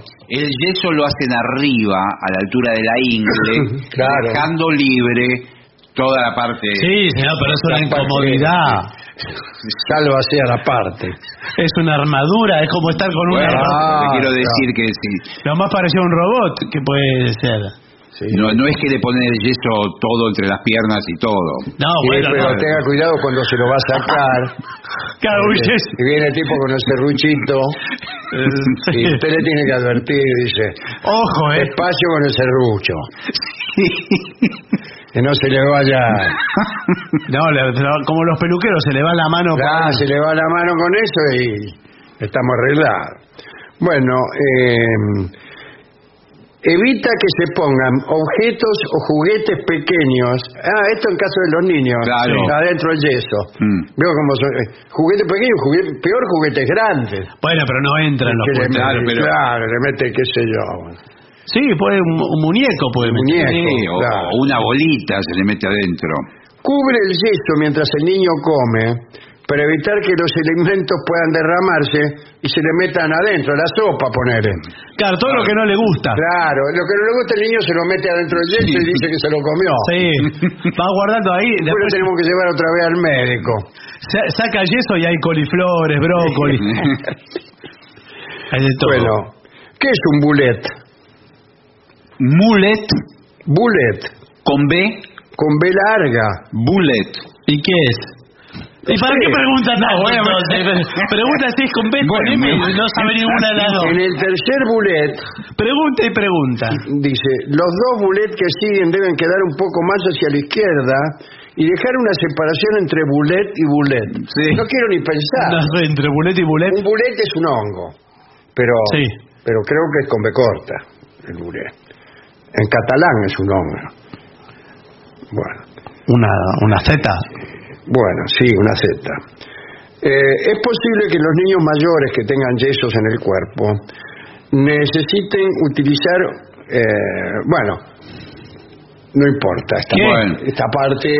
necesiten algo para el baño, alguna para ir al asistencia. baño, yo no quiero. No, Sí. bueno, no nos metamos en eso. Nada. Bueno. ¿Cuándo consultar al médico? Bueno, antes de ponerle yeso. Sí, claro, El se lo yeso pone conviene que se lo ponga un médico, no un albañil. No, me parece que hay que consultar si, por ejemplo, se le hincha la pierna dentro del yeso y le va a explotar. ¿La tiene qué? que consultar La pierna, porque le enyesaron la pierna. y le ¿no? echa la pierna y se le empieza a hinchar la pierna dentro del yeso. claro. Bueno, tiene que llamar al Sí. médico. No, yo creí que por ahí los amigos le tiran cohete adentro del yeso. No, señor, bueno, la tira.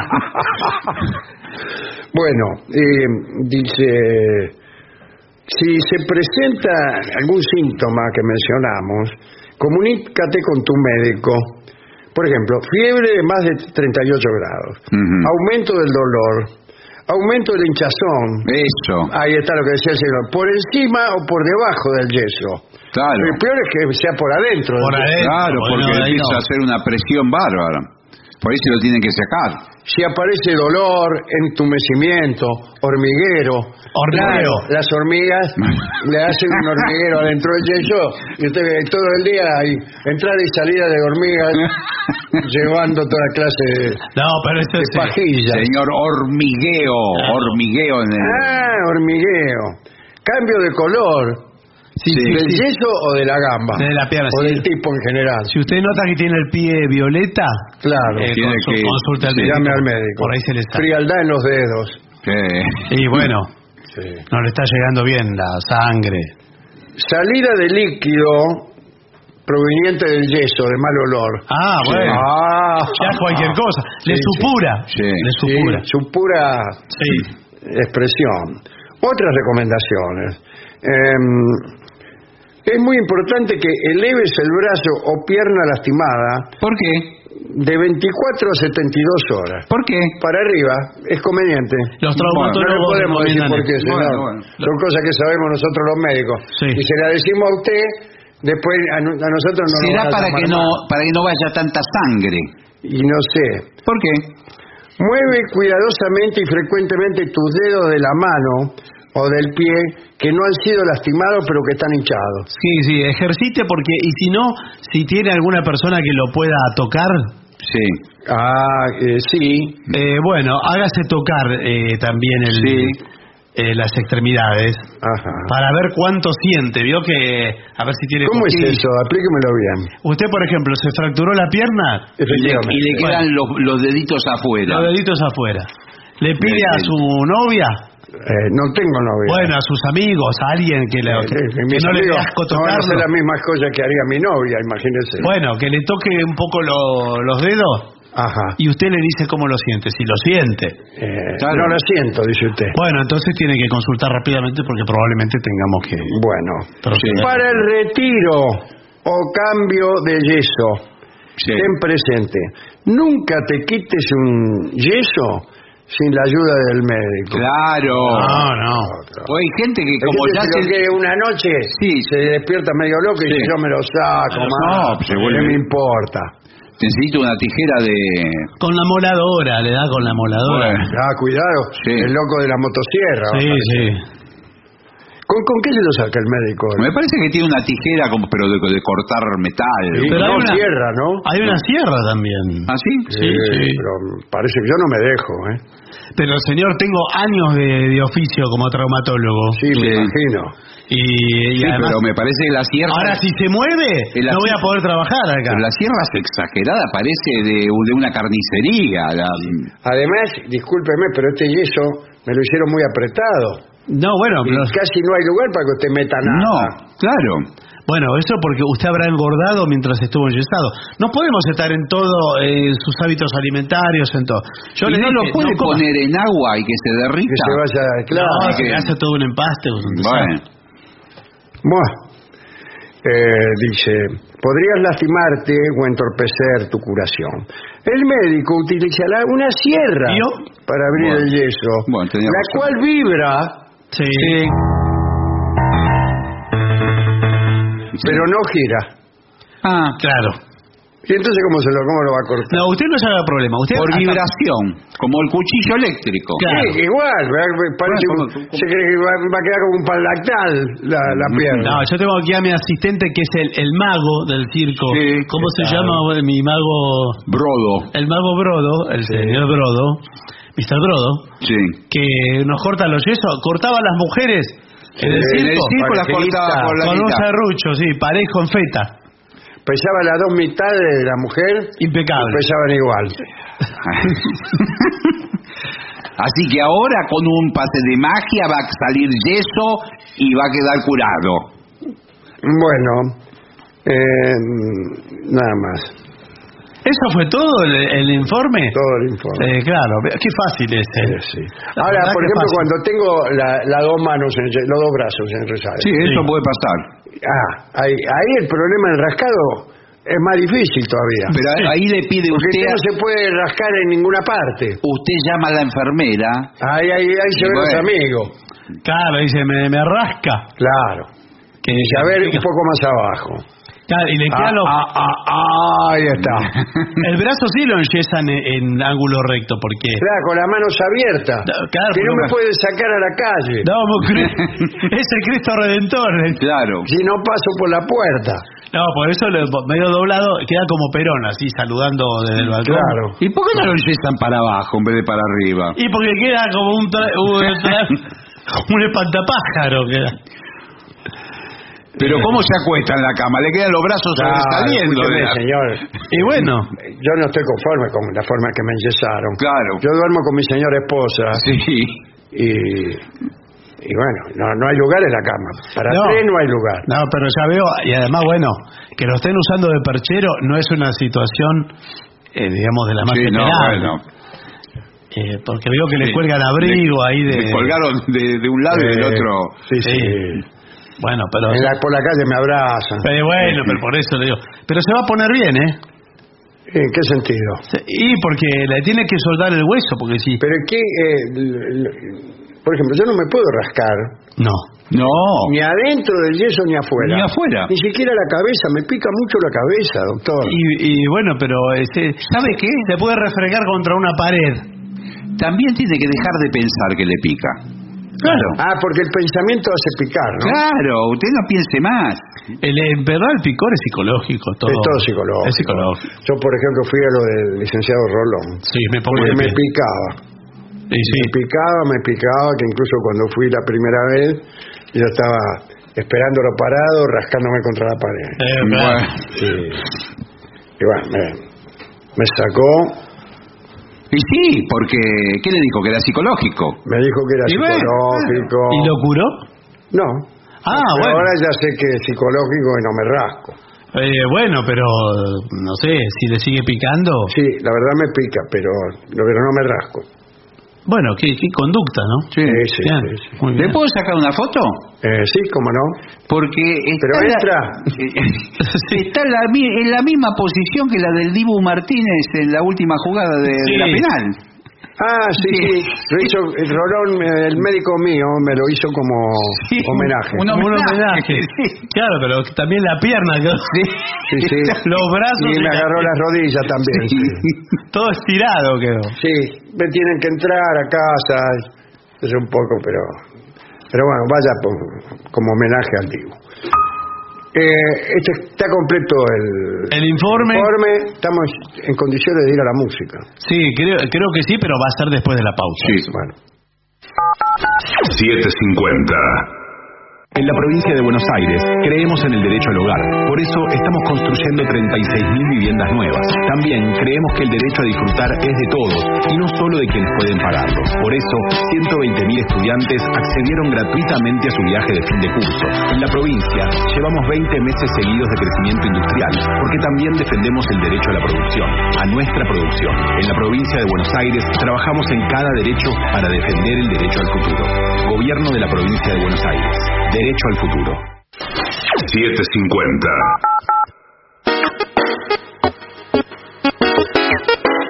AM 750. Objetivos, Objetivos, pero no imparciales. pero no imparciales. AM 750. Objetivos, pero no imparciales.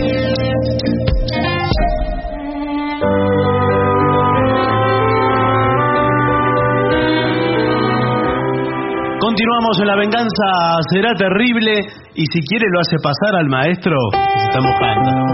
Y ya llega a los estudios de AM750 nuestro querido y nunca bien ponderado maestro, el sordo Arnaldo Gansé.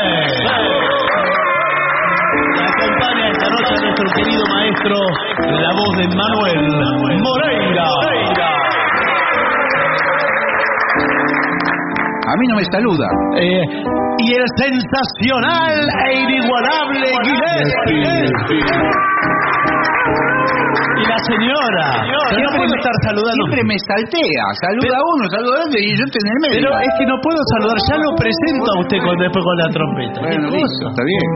Estuvimos hablando todo el programa. Bueno, y ahora usted es como cuando aparece y la actuación estelar de después aparece. un cartel francés. Buenas noches, Moreira. Muy buenas noches. ¿Cómo le va? Una tarde cualquiera le piden.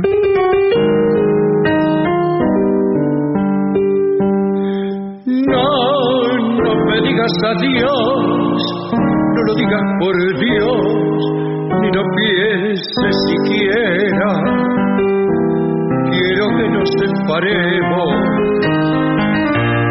como si nada ocurriera, como si fuera esta tarde, una tarde de un día cualquiera. Ya que te alejas de mí, no te vayas así, corazón malherido, por lo mucho que yo te he querido, mi pájaro herido, te pido perdón.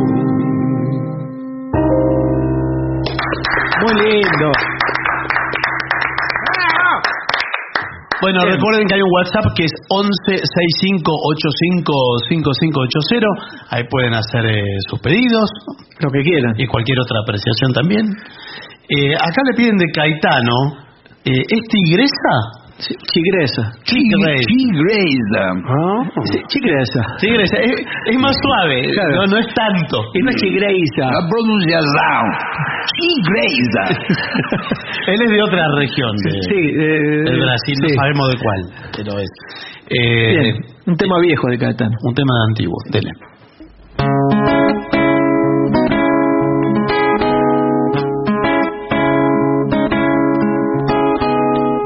tigresa de unhas negras se descorte meu. Uma mulher, uma beleza que me aconteceu, esfregando a pele de ouro marrom do seu corpo contra o meu. Me falou que o mal é bom, é o bem cruel.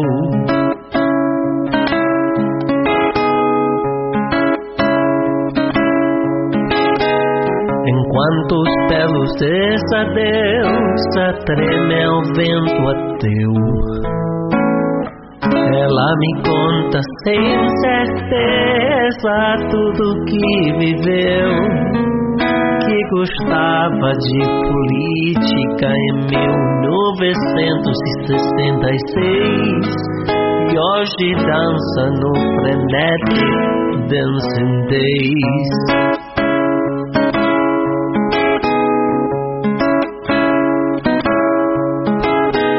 Ela me conta que era triste e trabalhou no Hair. Como alguns homens foi feliz, como outros foi mulher.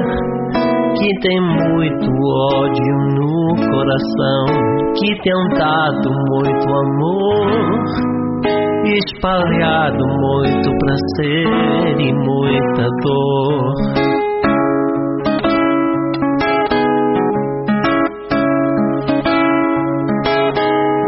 As garras da felina me marcaram o coração, mas as besteiras de menina que ela disse não, e eu corri para o violão no lamento, e amanhã nasceu azul. Como é bom poder tocar um instrumento.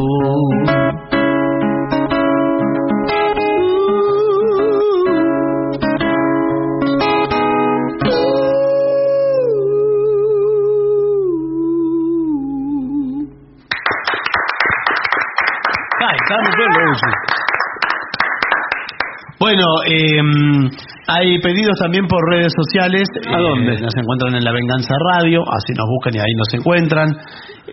Lo mismo en el Facebook de La Venganza, están todas las fechas, los links para sacar entradas, etcétera, etcétera. Vívere le piden, maestro. Vívere. Uy, mire, ahí tiene que tener la voz bien, ¿eh? Atención. Esto es un penal, ¿eh?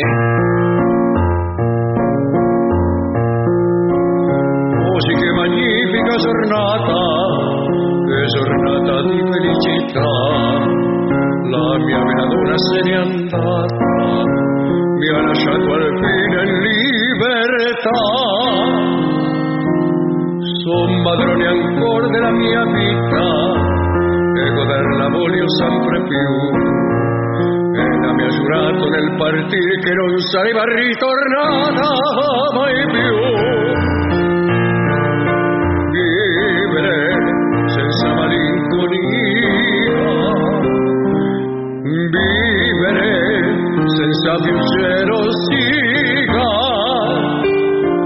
vivere per sì al cuore ritorna un attimo di nostalgia. Io non ho più rancore, ringrazio qui me la portata via, vivere sempre così giocondo.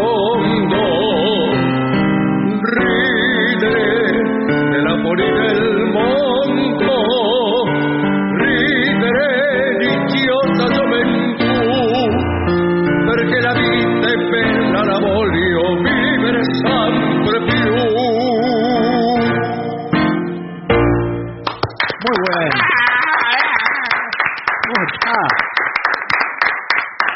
Y ahora sí, lo vuelvo a saludar a Aguilera. Muy bien. Lo vuelvo a saludar. Es de buena educación. Me arrodillo, pero tanto no. Pero... Y para hacer un tema con la trompeta marca Apolo, perfecto. que bien podría ser, por ejemplo, Las hojas muertas. ¿Se anima, maestro? Vamos. Sí, a ver, vamos.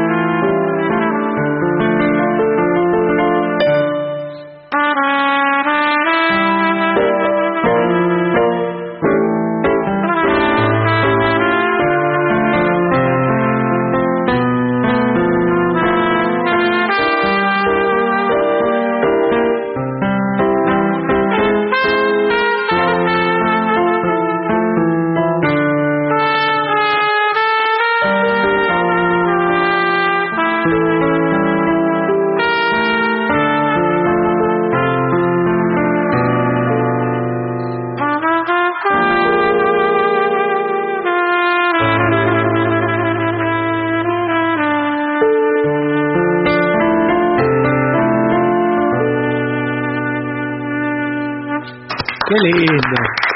Qué bien.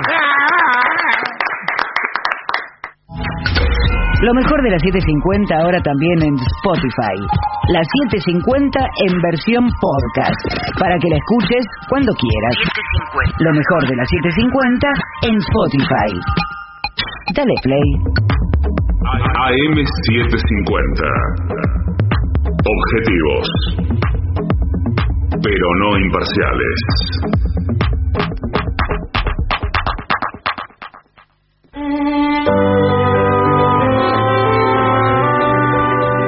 Bueno amigos, nos vamos.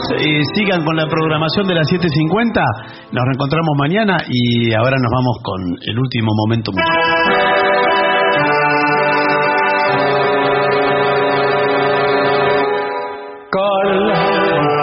Cuando llegaste a esta tierra, tus ojos tristes reflejaban la nostalgia del hogar. Entonces yo te quería como amigo.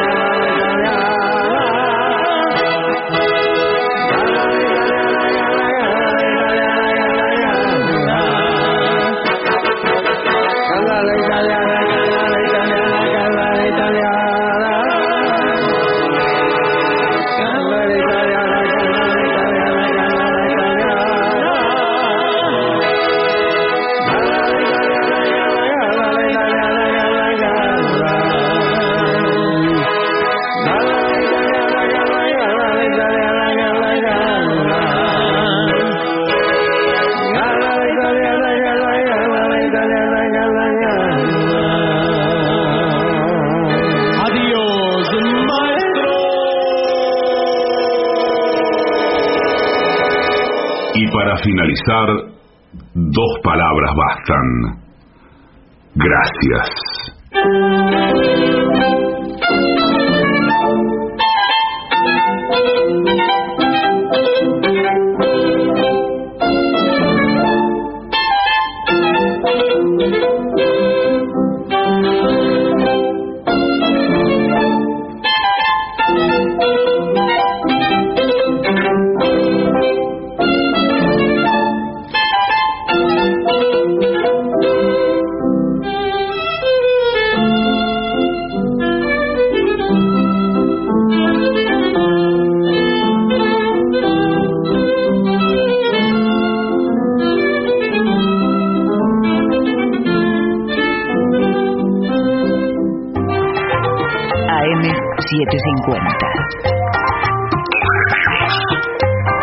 Pero no imparciales.